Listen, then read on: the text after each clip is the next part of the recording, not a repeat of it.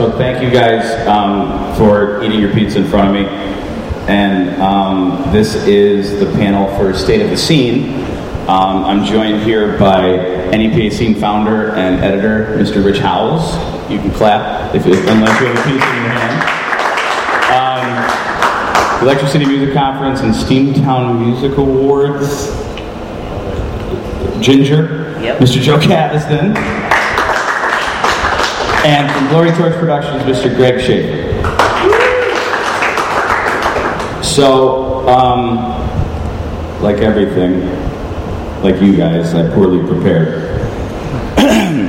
So if we can, I don't know how you guys want to handle this. I'm used to Comic-Con and other shit like that, but if I think we're going to try, at least with me, and I'm on the next panel, is to be as frank and honest as possible, within reason, without incriminating ourselves or anything like that. So whatever questions you have, please feel free to answer, unless they're personal, unless they're like, what does Rich's back smell like?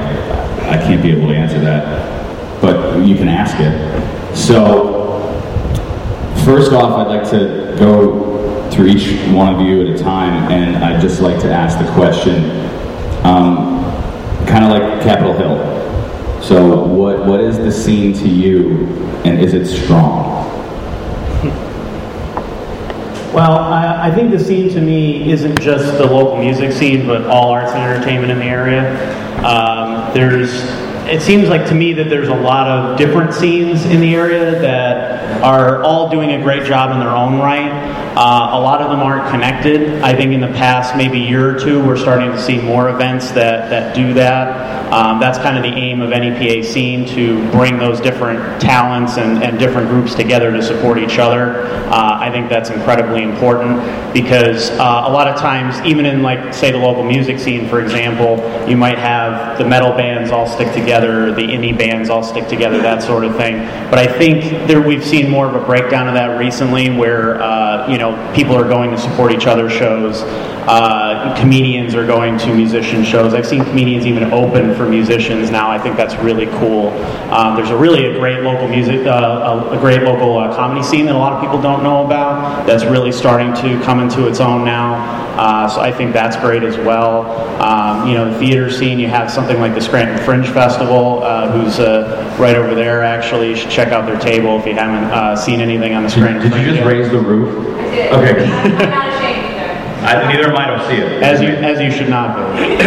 But yeah, they're doing a fantastic job, and their stuff too is it's not just theater.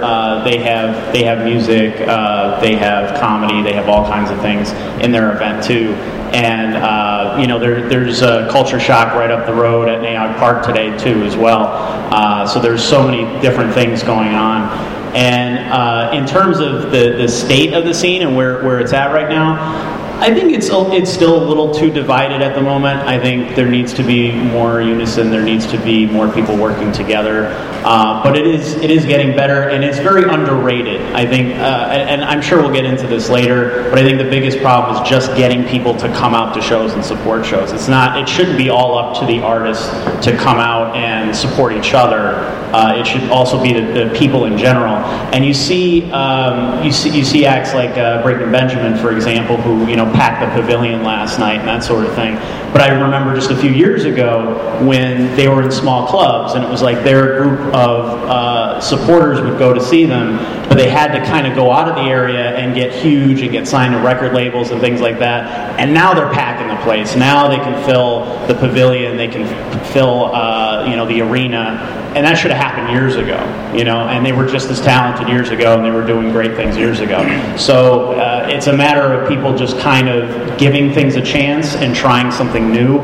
I think people wait till something is validated by the general public first a little too much, and they don't explore for themselves. I mean, there's so many media publications in the area, so many websites in the area that tell you what's going on, that do interviews and stuff. Take a minute and check those out and look a little more into them, I think, and you'll be pleasantly surprised by how much is going on and the quality of the work that's being produced here. Thank you, Rich. Yeah, thanks, Rich. Thank you. Scholarly as usual. Mr. Caviston, what is the scene to you, And is it strong? I think the scene is strong. I think the Scranton scene is ever evolving. It's going to change again. It always has changed. 5 years ago, if you were doing a show, the only way to get kids out was if it was a hardcore show, a really heavy show. For the most part in this area, that's what was hot then. Now you're seeing more of a move towards, I just think in general culture and in general, more towards electronic music is like what's hot right now. And that was kids that listen to hardcore music are listening to dubstep and stuff like that because it's just all bass drops, in general. 7 minutes of bass drops. Yeah, exactly. But I really think that in Scranton, there's always a thriving scene in every genre of music, which is good. There's always going to be your punk bands. There's always going to be your metal bands, your indie rock bands. It's very diverse. There's DJs. There's a great rap. I never knew much about the hip hop community until we started doing this. And I mean, the New Penny Lounge was flowing out the doors last night for our hip hop show. It was awesome. I just didn't know it existed, except for a few people that I knew that did it. The scene to me, I came up in the more of the punk rock hardcore scene of the Scranton area. I grew up at Cafe Metro. I grew up at Backstage Enterprises. I was a little too young for CC's. I could never get in. I wasn't old enough. I was old enough. Yeah, you but I know all the stories. It's fucking scary. Yeah, exactly. So I mean, for the younger guys, like these guys at Revolution, you guys probably were never even at Cafe Metropolis, right? Like that's not something that you were old enough to go to, And the Staircase Lounge, the Staircase Lounge was another place. I came up in the music scene, and I have no musical ability whatsoever. I can't sing, I can't play an instrument, So my way to become part of the scene was to start putting on concerts, So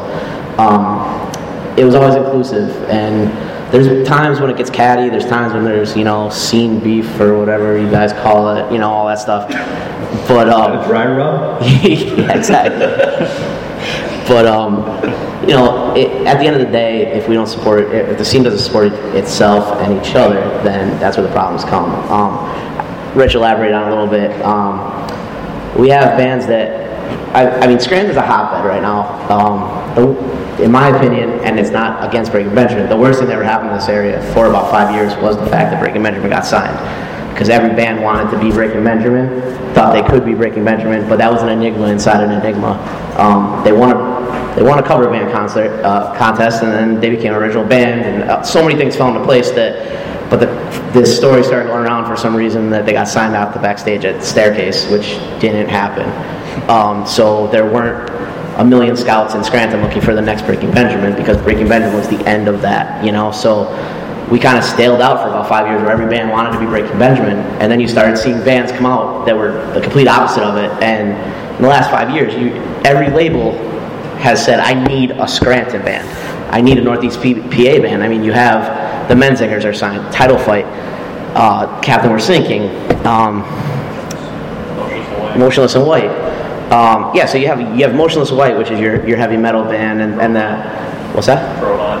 Crowbot, yeah, exactly, possible. You have all these bands from this area that have gotten signed because they were doing their own thing. They weren't trying to emulate anybody. Every single band's different, and you can go to Cabinet, was just named one of Rolling Stone's top bands, and they're a bluegrass band. There's so much talent in this area. There's always been such a strong scene, and I attribute that to where we are. We're Scranton. You got to work twice as hard to make people come to shows. You have to try to work twice as hard to validate yourself. It's not Philadelphia, and it bugs the hell out of me when a band from Scranton gets signed and says they're from Philadelphia, because this is where they're from. They're not from Philadelphia. I've never done that. No, me either. But I've never been signed either. But so the scene to me is basically everybody here, everything we're doing. And if I can say anything, try to experience as much as you can when there's events like this weekend, and there's a bunch of them that go on now. The awards were really cool because nobody in that room had ever seen Dissonance Fiddlers before. They're a bluegrass band, and people were blown away by them. A lot of people had, unless you hang out at the V-Spot and Thirsties, you've probably never seen Azalina. She tore the house down when she performed. People were going wild, So if you get a chance, and everybody here is either putting on a show, working on a show, playing a show. When you do have those nights off, try to experience something new. Check it out, support each other, because if there's only a hardcore scene, if there's only a hip hop scene, that's when it starts to get divided, and you're drawing from the same crowd constantly, so it's going to end up eventually hurting it. We need diversity in it. But I'm going to stop rambling now and pass the microphone. I'm sorry, Chuck. Mr. Shaffer, same question. What does the scene to you, and is it strong? Well, I mean, growing up in the scene around here from back in even like the Manus Green days, I mean, the people involved with music and art in this area really end up being almost like a club in my mind. Now that works for it and against it, though. I think that from an outsider's perspective, sometimes it seems like there's an element of exclusivity to that club. And I think that that's a real issue with turnouts to shows and larger events and stuff, because people see it and, then maybe take the chance to listen to something a little new, but somehow it seems unaccessible to them. Oh, I don't know anybody that goes there. And I really think that that's a major thing that we have to find a way to get people to draw and bring in some of those outsiders into the scene. I mean, the amount of talent in this area it's second to none. I deal with bands all over the East Coast, and when they come in and they hear the caliber of musicians in this area, they're incredible. They're blown away by it. It's compared to even like South Street or like the Village up in New York. It's the diversity, the skill level of the musicians. It's second to none, really. But you do end up with that almost like a factionalization, like the hardcore kids go to the hardcore shows, the EDM kids go to the EDM shows. And I think that by trying to combine those little subgroups, I think that would be very beneficial for us. I think that from like a booking and promotion standpoint, a lot of people get nervous thinking, okay, well, I'm not going to put an acoustic band next to like a black metal band. And I think that might not be the way to go about that. I remember back in the mid-'90s at the Manus Green, they used to do Sunday hardcore Sunday hardcore matinees is what they would call it. But you'd walk in, there'd be 8 bands, full spectrum of the rainbow. And everybody got along, and everybody, even if it wasn't necessarily your cup of tea, they got there and they supported each other. And I think that that's really what we have to look at to try to bring that back, to get that cross exposure. Maybe something that, somebody's into the music, but they're not into maybe not that style necessarily. I think if you book 2 bands that are completely polar opposites and they each bring in their own crowd, and you get one person from crowd A that likes band B, that's a victory there. That's cross exposure, and who knows, maybe the next time that band B is playing, they'll come out even if there's not a band A that they're really into. Overall, though, I mean, the strength of our scene is definitely there.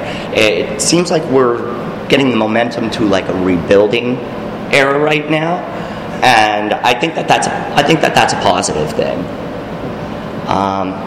Yeah. Well, destruction always leads to construction. Exactly. Well, let me keep the mic with you then, and let me ask you this question: Where, Rich, doing like Comic-Con, it's like Knight Rider. I get you. So where, in your opinion, and just generally, do you think it's going wrong, and where do you think it's going right?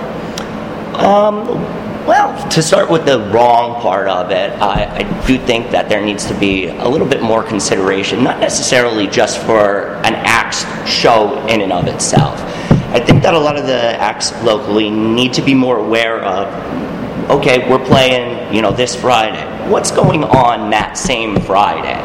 A lot of times you'll get 2 bands that maybe have played together in the past, maybe share some fans and stuff, and everybody's excited, we got our show booked, we got a great lineup, and there isn't the consideration that 3 blocks away, our buddies a band are also playing.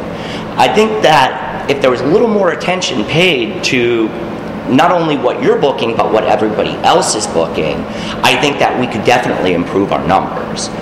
Well, can we move down the line and maybe focus on that, where it's like, in my estimation, and look, I was in a really epically shitty cover band in the early 2000s, and we didn't care where we played or what the strategy was to do it. We were just like, free beer! Which is why one night we made $17 collectively. But we drank a lot. But maybe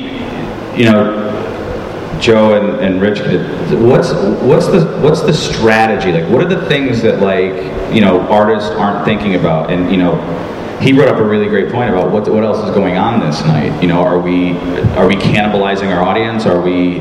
Because it's not just about show up and play. There's a strategy to it, and it's 70% of it is where you book, how you're booking, are you overbooking, so could you guys want to expound upon that? Yeah, you're going to hear me talk a lot today about oversaturation. It's always been a problem around here. It probably always will be, unfortunately. If you're in a band and you're playing a show in Scranton, you should not play another show in Scranton for a month. It's not that big of an area. You play the V-Spot once a month. The next month, play Thursdays. Play wherever you're going to play it once a month. It's not big enough an area. Play Wilkes-Barre, play Scranton one weekend, play Wilkes-Barre next weekend. Playing 4 shows a month is splitting your crowd 4 times. Your average fan is not going to come see you 4 times a month. Your fanatic fan is, or your mom and dad are, or and I'm always going to talk about there's a difference between friends and fans. Your fans are going to be people who you're going to develop a friendship with, but they're not going to be people who don't care about your music. You initially get them out there, you want to make them fans, but you really want to work on developing fans. And that's a tough thing for young bands to do. But oversaturating yourself, as Mark said, is cannibalizing your audience. You just can't play Scranton every single weekend. Do show trades. Talk to a band in Binghamton. It's a really easy drive. Bring them down for a show here. They're not going to draw anybody, but you're going to be the one drawing here. You want to go up there, they're going to be the one drawing there. Then the next time you go back there, you're the band that's drawing because you blew away everybody that's playing up there. You come down here. Same thing with Wilkes-Barre bands. The Scranton bands probably anymore gonna probably not draw that well in Wilkes-Barre. In comparison, you're gonna be one of the other bands as a young band. An older band will get people that want to drive down there, go to a certain bar or whatever. There's no Cafe Metropolis anymore. There's no all-age venue, which really sucks. Really bad. Bands need places to be bad. I've been saying it since I was 18 years old. Bands need places to be bad? Bands need places to be bad. Okay. They do. It's a good. They do. Wanted to hear it. Right? You need. Every band is bad when they start, hands down. If it's your first band, you're not good.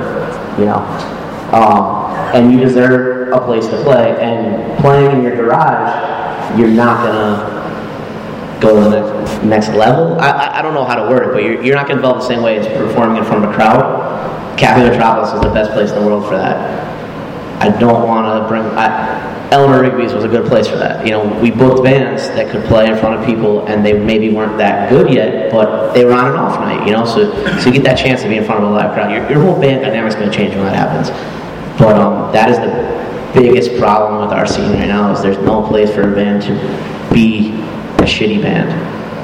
Well, it's not like I don't think that you're saying hey, you're bad. I think you got to work. You're new. It's how do you get to Carnegie Hall? You practice. Exactly. Yeah. First time you sit down, you're not ready to play Carnegie Hall. You got to get better, And there needs to be a time and a place for that. And right now, you don't. Listen, Vinny doesn't want you in there for the first time, falling over yourself, trying to figure out how to play. No. T definitely doesn't. He's probably gonna throw you out. You just need to be in the right spot at the right time. And there's steps that you develop. Turn down and get out. So it's just that to me is what is hurting this area the most. And also I can't fault there for not being, because I did it, and it's not an easy thing. Your insurance is way higher. People are so happy. You could never have a CCs these days. People were breaking their noses on a nightly basis there. You'd be sued and you'd be done in a week. Well, that was the reason why I had to stop doing shows at my place. They wanted, my insurance company was we need $10,000 a year. I'm that doesn't even cover anything. Yeah, it's hard now. Yeah. Yeah. And that's every venue needs that. Exactly. Oh yeah. I was sued 3 times. Is that what you got a hat trick of legal trick? we won, but we got sued constantly. You know, a kid tried to hug a band member. The guy knocked him out because he didn't know him and broke his arm, and I got sued. Where's the love? There's the love, exactly. Rich, do you want to expound upon, the strategy of it all? Well, he brings up a good point, I think, that I think is a big problem with the area. There's way too much negativity. Everybody is so busy talking about how the scene's dead. I hear that a lot, which is hysterical because it's just, you stopped going to shows, therefore your version of the scene is dead. But there's plenty of other bands that are still playing from years ago, and new bands that are coming up all the time, new musicians that come up all the time. So there's never a lack of anything to do around here. That's another big one. Oh, there's nothing to do around here. And it's like, Jesus, how many more media publications or things do you need to tell you what's going on for you to come out to a show?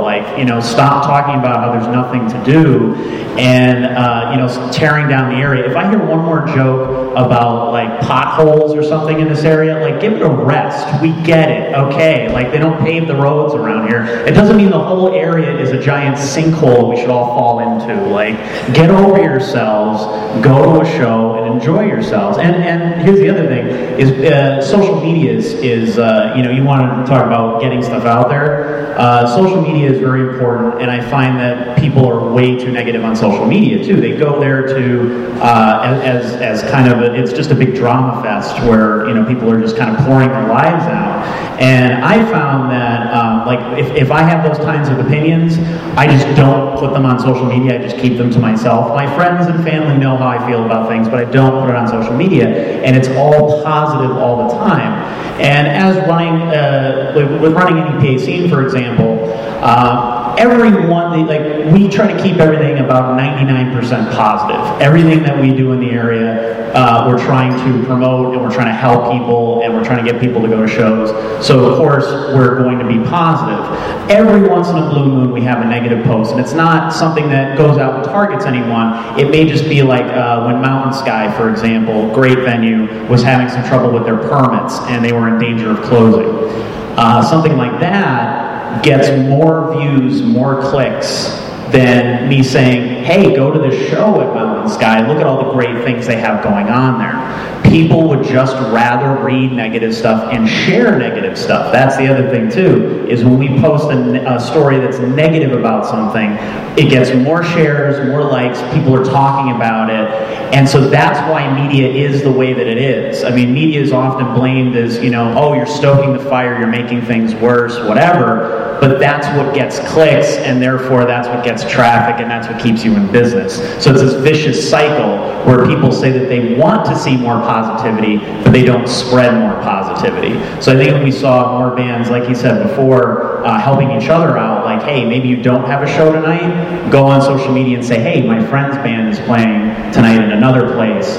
That's a way to talk about the scene in a positive way, as opposed to saying, well, my band's not playing tonight, so stay inside and watch Netflix, don't bother going out. And chill. Yeah, Netflix and chill. And I also see, I guess in terms of making a way to make things better too, is not only do bands need to get better with social media, and fans do as well. I think fans should be plugging their friends more, saying, hey, look, I'm going here, you should come out and support this, that sort of thing. And bands who reach out to media, I think there's kind of a disconnect where there's a lot of gimme, and not a lot of help, because NEPA Scene, for example, is completely independent. We don't have some large media corporation that's cutting me paychecks every week to do what I do. So a lot of awesome. It would be great. It would be great. It just isn't happening. And when that does happen, you lose a lot of creative freedom, and a lot of media becomes who you know and who you're connected to, and that sort of thing. And you get written out, get a story based on, I'm friends with this guy, and he's going to help me out with a story, as opposed to, well, this is a legitimate act that we should be writing about. Who cares whether they're, well known or not, or that sort of thing. And I wish I would see more people that would reach out in maybe a positive way and say, hey, how about, if you could do a story for me, I'll help plug NEPA Scene all this week. I'm going to go tell all my friends to check out NEPA Scene. I'm going to go on social media. I mean, I've done stories on bands that haven't even plugged the interview that I did with them. Like, I did a full interview, I took hours and hours out of my time to do a big story on you, and you didn't even put it on your Facebook page. And that's really frustrating, because it's like, that's your main base. That's who you want to talk to. We're supposed to be a team helping each other, and you don't see that a lot. A lot of people are just, they expect that, well, media is here to serve me, and it's like, well, that's all well and good, but especially in a case of a small site like mine, or Highway 81 Revisited or something like that, I mean, we're doing that because we love it and we enjoy it and we're passionate about it, so we want you to be passionate about us as well and to help us out. So, just that, once a week going on social media and saying, hey, check out NEPAScene.com, or even plugging our stories, just because they're not related to you doesn't mean that you can't push those stories as well. I just thought, like, you had fucking time to take a picture of your burrito, but you can't. Right. And it happens a lot. Well, let me kind of say, I mean, do you guys, I kind of think of us as the elder statesmen of this group, and not because we're seasoned, it's just because we're older. We've seen a lot of shit. I'm the oldest. You and I grew up on MTV. I think you did too. I remember seeing the first director on the music video. That was a big deal. And if anyone cares to know, it was Brett Ratner, director of the famous Rush Hour movies. It was for Public Enemy. But do you think that we've turned into, I wouldn't say a society, but more of a culture of like, it's all about me, and there's no synergy with helping everyone else? Because McDonald's is like, I want a Big Mac, here's money. There's been a transaction and a trade that has done there, but most of it's like, well, why can't you just give me the Big Mac for free? Right. And is that, do you guys think that that's part of the problem, or it's like you don't realize, like, to me, the way I grew up, if you put in 8 hours of helping me out on something, I'm obligated to put in 8 hours to help you out on something. And is that, maybe that's more to the point of what is being, especially amongst the community? Is that what you're trying to?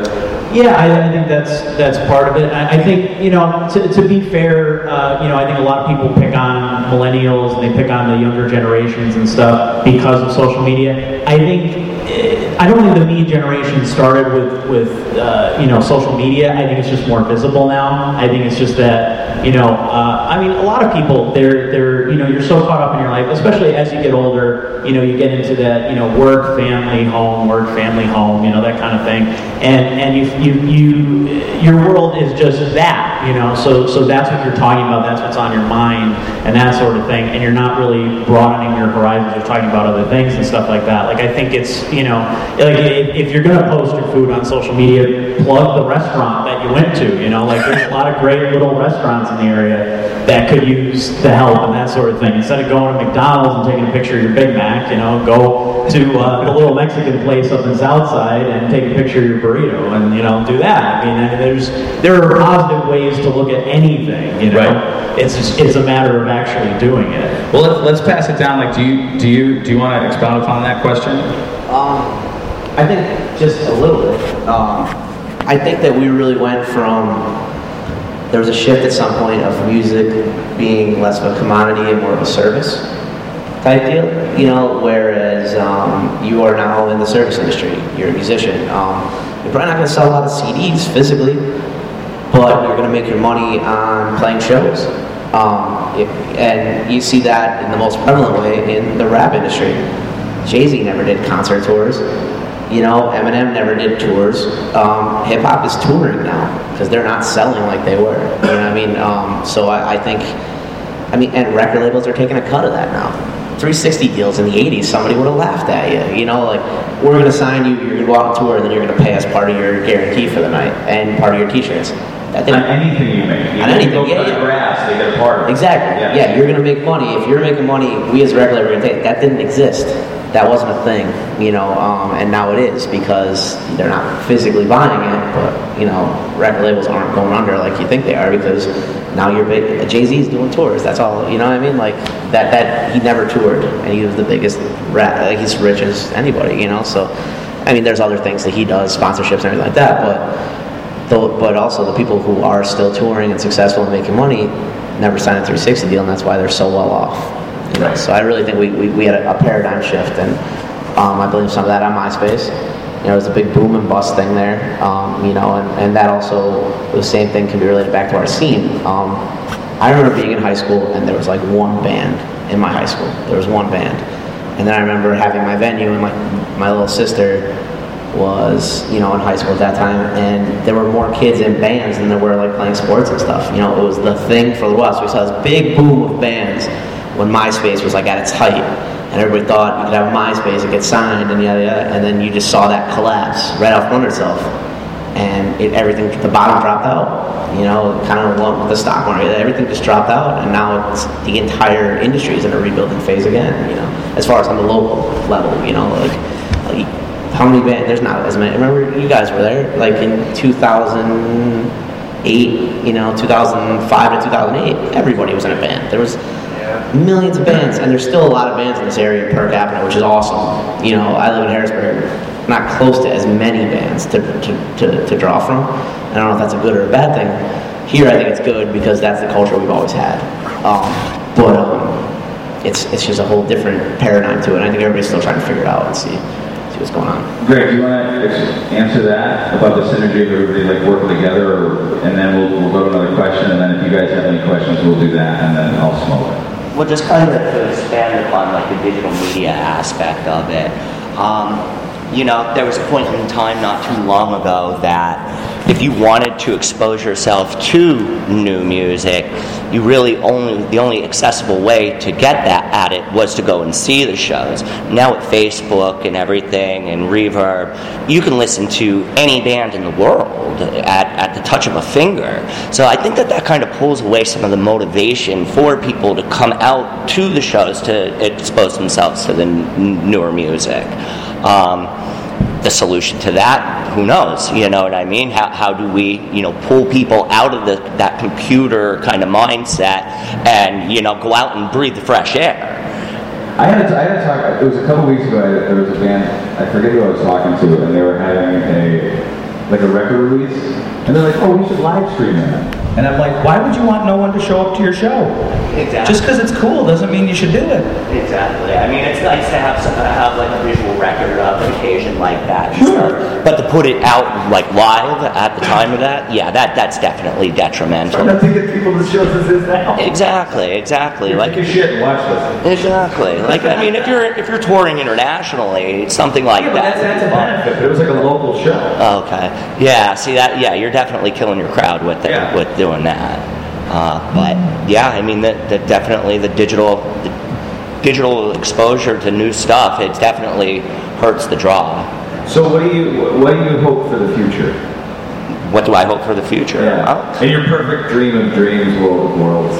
Well, I see a lot of these younger kids starting to come out, and there's a lot of like backyard shows, and like they were doing stuff at Dunkin' Donuts down in Wilkes-Barre and stuff. And there's a certain little spark in that generation, I think. One that maybe the generation just a little older than that, maybe that they don't really have.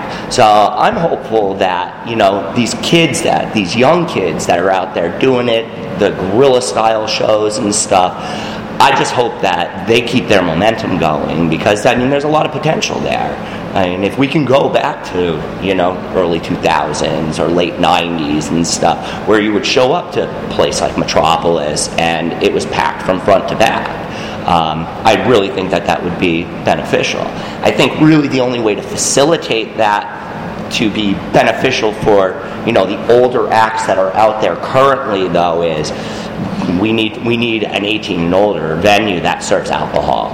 I think that not having access to a location like that really is kind of, once again, splitting the scene. It's splitting it into, okay, the kids go here and then the older people go there, and really everybody would be getting something out of the event, but either you can't drink or you can drink, and they won't allow younger kids there.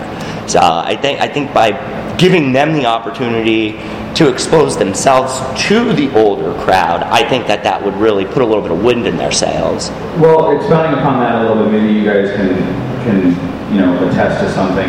Is if venues and places want to have music, why would they cut off a demo that is primary buyers of music, i.e., 18 and anywhere between 14 and 21, like those are the people that buy music historically. Yeah. So why would you be like, we're just going to deal with 21 and over? Well, because typically I think that venues aren't really making anything off of the merch, and I think that they don't really take into account that, that is how a lot of these bands are supporting themselves. I think there is a certain disconnect between the venues and the musicians. There's a lot of great spots out there. There's a lot of great spots that are really trying to do it, but they don't have a full grasp of, what the mechanics of, the old cliche packing $5,000 worth of equipment into a $500 car for a $50 gig. Yeah. You know what I mean? And, it would really just, in my mind, take somebody with enough chutzpah to really just go out and just do it. And sure, it's not going to happen overnight. But, 6 months, 9 months down the road where your place is packed every night, sure, some of them are younger kids, but they're comfortable there. Where do you think that they're going to go when they turn 21? Joe, as a former... Yeah, I was just going to say, this is a touchy subject for me. Owning an all-age venue with a 21 and over side is, as an owning standpoint, I don't want to say it's the worst thing in the entire world, but it's the worst thing in the entire world. You have under 21 kids on one side. Well, the way we did it, I was really concerned. I had a little sister that they concert going age, so I did not want. So that's what my little sister or kid in my venue book. What I wanted to see was a safe spot for kids where there was no way for them to get alcohol from there. I put a chain link fence down the middle of it. There was no way for you to get a beer through there. So you felt, as a 21-year-old, you were in your spot. Under 21 was in their spot. There's no way to prevent it 100%. So now, at the same time you're doing that, you're known as the spot where there's kids. So as a 21-year-old want to come there and drink with a bunch of kids. That's tough. So when you start doing that stuff, that's what you are. You're not a spot where somebody's going to come and have a beer when you don't have a concert. Because the night on Thursday, they decided to come, and Wisdom and Chains is playing at my place, and they walked in and ran. You know what I mean? Joe Schmo, who just left the Cardinal area football game, drives out around 6 and wants to grab a beer. He pulls into my place, walks in, and there's like a cover band that just is spitting fake blood out of their mouth. Well, there's 25 little kids there that are loving it. It's awesome. And he walks in and says, I'm never walking back in this place again. So you're completely reliant upon the event. And that's a business model, and it's a business model that works when you get it right and it gets to a spot, and when you can put up with that lifestyle, And it is important. And we had awesome places that were doing it. The Staircase did that. But you have to, as an owner, then you have to say, hey, I'm open when I have a show. And then you say, well, my show needs to be supported by local bands. Well, then that's putting a lot of stress on the local bands.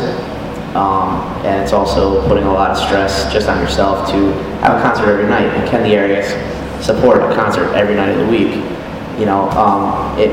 When places worked, it was a place like Cafe Metropolis for an all age. The Staircase was great until somebody got hurt and all that nonsense that happened.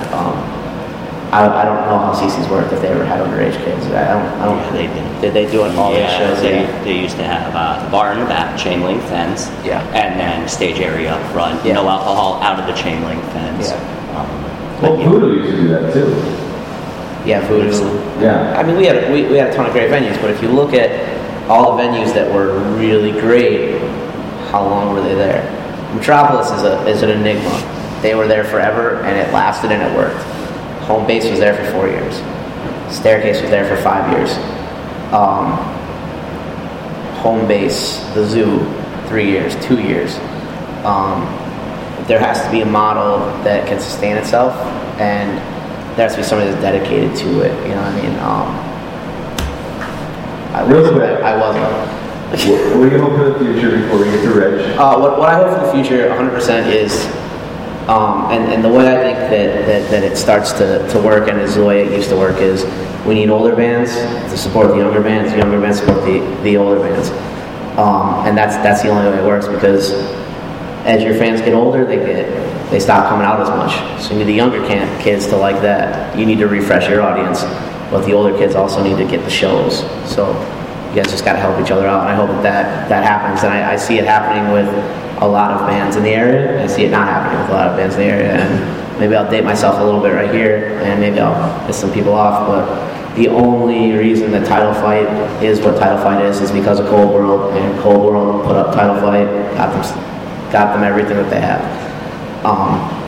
That's not saying Title Fight's not good, but there was a band. They helped each other. They helped each other, yeah. Cold World was the hardcore band in the country, you know what I mean? And so when it became, Title Fight's Cold World's little brother band, that's how that initially started. And then it took on its own thing. But without Cold World, there's no Title Fight. You know what I mean? Without Title Fight, there's probably no men singers. You know, like those bands help each other and they put each other on. So, you know, and that can be done on a lesser level. Crazy Downfall can bring out the Revolution and help them out and, you know, push that band that they can help because they have a built-in crowd they can push that to and things can develop from there. You know, so that's kind of what has to happen. I hope we start to see it a little bit more. Rich, the future. Is it bleak? Well, I don't think it's bleak. I just want to just to expound upon that for a second. I think that people need to, whether it's bands, venues, whoever, need to get more creative in their marketing as well, in reaching people and talking to people. You kind of see the same stuff over and over again. Like, I'm pretty much friends with a good, like almost all of my friends lists on Facebook are musicians, and you know I follow all the pages all the time to keep up on the news, to be able to report it for the website, things like that. And most of the bands kind of market themselves the same way. They just say, hey, like, we have a show, come see it. You know, like, there's no hype involved in it. There's no build up to it. A lot of times it's like, oh, it's the day before the show and they're inviting people and stuff. And you know, Facebook is important and everything, but I mean, I think it should go beyond Facebook as well. I mean, it's just digital marketing in general. Like, for example, you know, say a band has a couple new songs out, kind of don't release them all at once, kind of put them out maybe one at a time, do what they call song premieres on different websites. Like NEPA Scene does that, and we've had a lot of success with that, where there's more of a hype and there, you know, we'll do like a little mini interview about that song. What does it mean? Why should people listen to it? Offer it maybe as a free download, or at the very least a stream that people can hear and stuff before the album comes out. And then it kind of builds a little bit of a hype and an interest in what you're doing. And it's like, well, why this song? What's so great about this? And that sort of thing. And maybe people get a taste, they listen to that, and then they want to hear the rest of the album. A lot of times too, I see a lot of marketing leading up to a big CD release show, you know, and they you know, we have this new album coming out that's going to be huge, and so you see all, you know, every publication in the area will do a big article on, oh, they have a new album coming out and stuff like that, and then after that comes out, you hear nothing again for like months and months and months. You hear nothing from that band, or there's no like, okay, I went to the big CD show, why should I go keep seeing them now? Like, I already saw them, you know, like, what's the big deal? Why should I keep coming out? So maybe be a little more creative in the way that the shows are presented or marketed. Maybe do themed shows, maybe do more mixed shows with different kinds of acts together that you wouldn't normally play with. Try something new, try these, you know, all these little independent festivals that are popping up all over the place. You know, try to reach new audiences that way. And the venues, I think, too, need to be partners with these acts. I see the acts doing all the work. All the musicians are pushing that, and a lot of times you're lucky if the venue even plugs it on Facebook, and you don't hear a lot about how the venues pushing their things. A lot of venues don't have websites anymore. I think that's dangerous. I think a lot of bands don't have websites anymore. I also think that's dangerous, because we saw what happened with MySpace. Everyone relied on MySpace, and then it died a miserable death, and then everyone moved to Facebook. And so now we're all obsessed with Facebook, but now Facebook limits your posts and how much people can see them. So all the bands have moved there, and now all their band pages are there. And then when the next big thing comes along, then it's going to be that slow, sluggish jump to the next whatever big social media thing is, because it will come sooner or later, hopefully, and we'll move on. So I mean, in terms of the future, I think that it's getting a lot better. I think there's a lot more unity in the scene now. I think that needs to continue, needs to push forward. And there's a lot of, I see just an amazing mix of different kinds of acts around here. Like, there really is something for everybody's taste. And you hear that cliche a lot, like, oh, we have this and there's something for everyone. But that's becoming more and more true, where, you have a hip-hop scene, you have electronic music around here, like original electronic music, being performed live, like the stuff that you would only be able to see in maybe New York City or Philly. You have original musicians doing that here, and there's just nobody talking about it. And unfortunately, I get a lot of people who come to me who say, no one else will write about me, no one else will promote me, no one else will talk about me, because either I'm not connected to somebody, or nobody cares, and I think that's such a bad attitude. I think we should always be looking for the next thing. We should always be,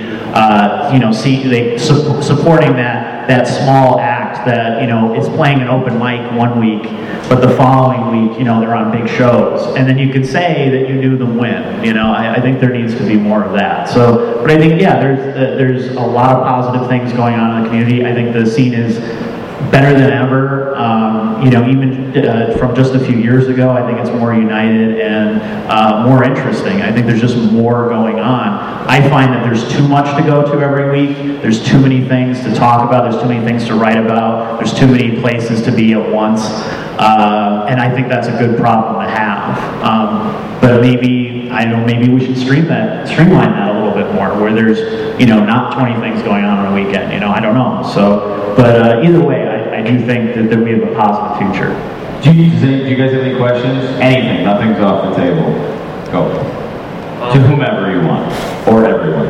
Or yell or whatever you want. Yeah. Holla.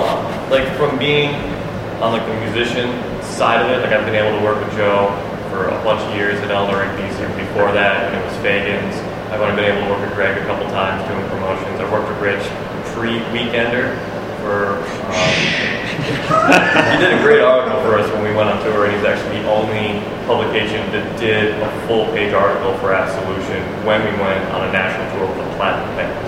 So he was the only person that touched us. Now, as you said, the bands, the comedians, the indie bands, all these bands, we have to work together.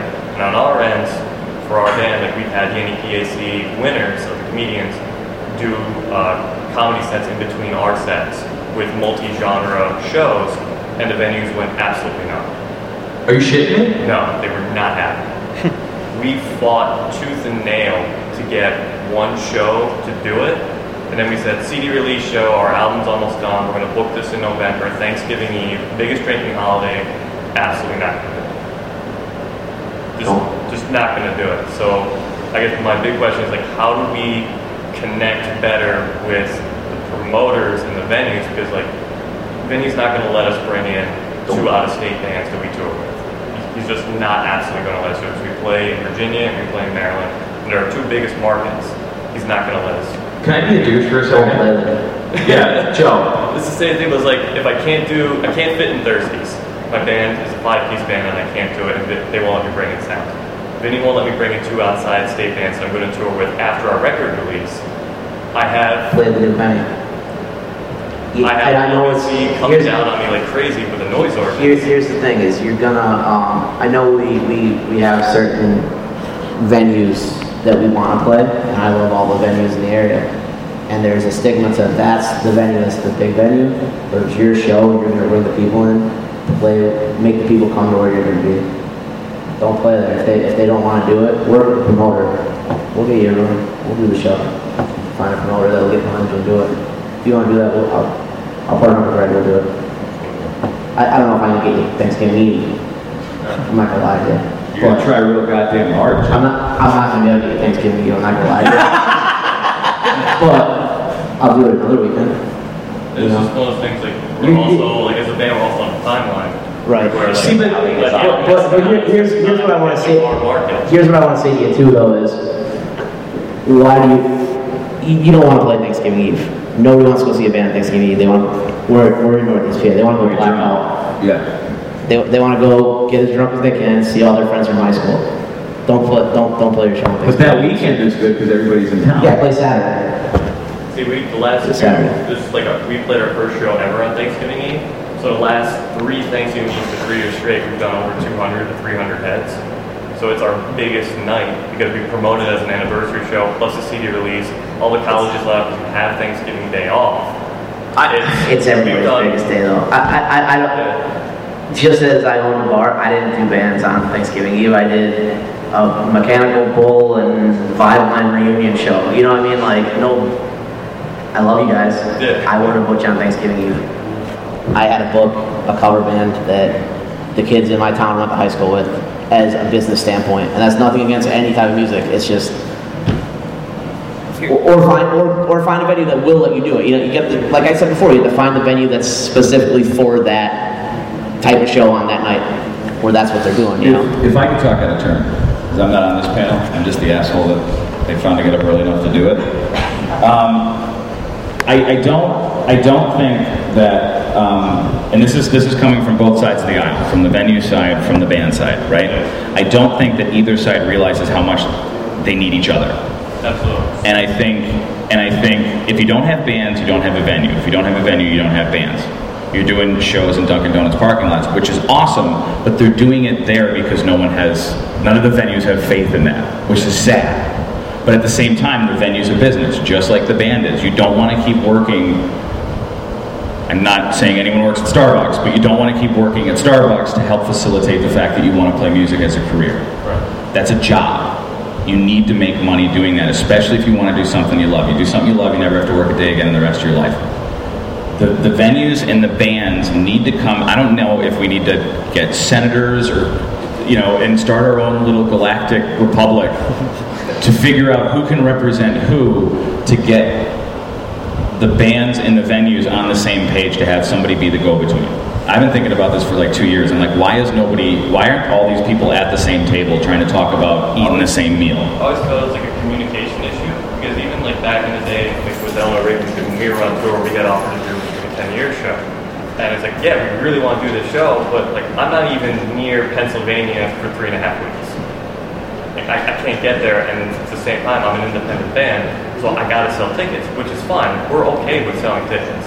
We have the fan base to support it, but how am I physically going to get these tickets to these people when I'm not even in the town, 3 days before the day? You're not, and I think like Joe and I have worked together, I think, really well, where it was like, hey, if you wear Absolution swag to the door, this counts as ticket sale, which is a better idea for marketing, which is a great idea. Like, we're just looking to be a part of the show and build our base to make sure our hometown is still our home base.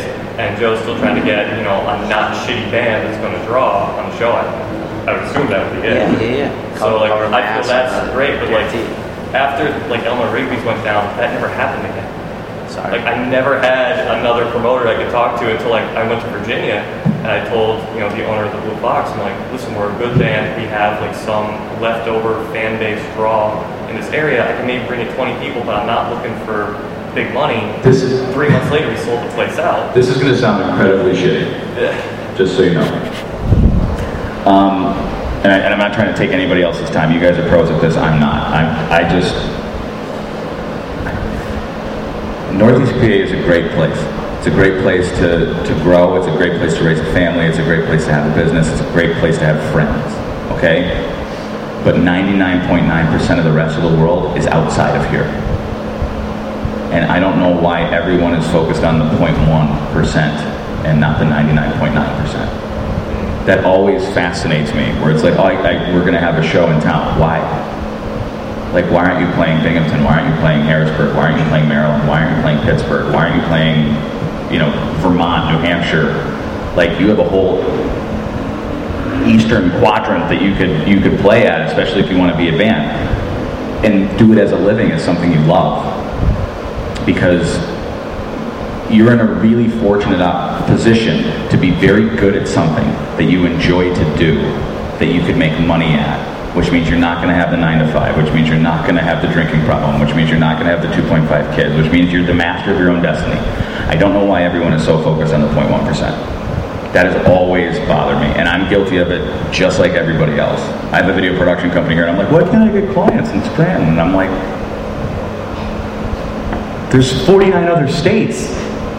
I'm in one county. I'm worried about one county in one state that has 50, 60 counties in it. Like, why? Like, that's the thing. Like, the perspective of it. I don't think there's a grasp of that. See, what's part of that, too, though? I mean, you're absolutely right. The out-of-state, if you're really going to be pushing your band and you really do want to make it like a career, I mean, there are mechanics in motion to do that. You need to be able to make the contacts with these out-of-state bands. And sometimes you got to be willing to, play that show where you're not going to make money once, maybe twice, and start building that fan base. But the other side of that is also you got to give the return favor show.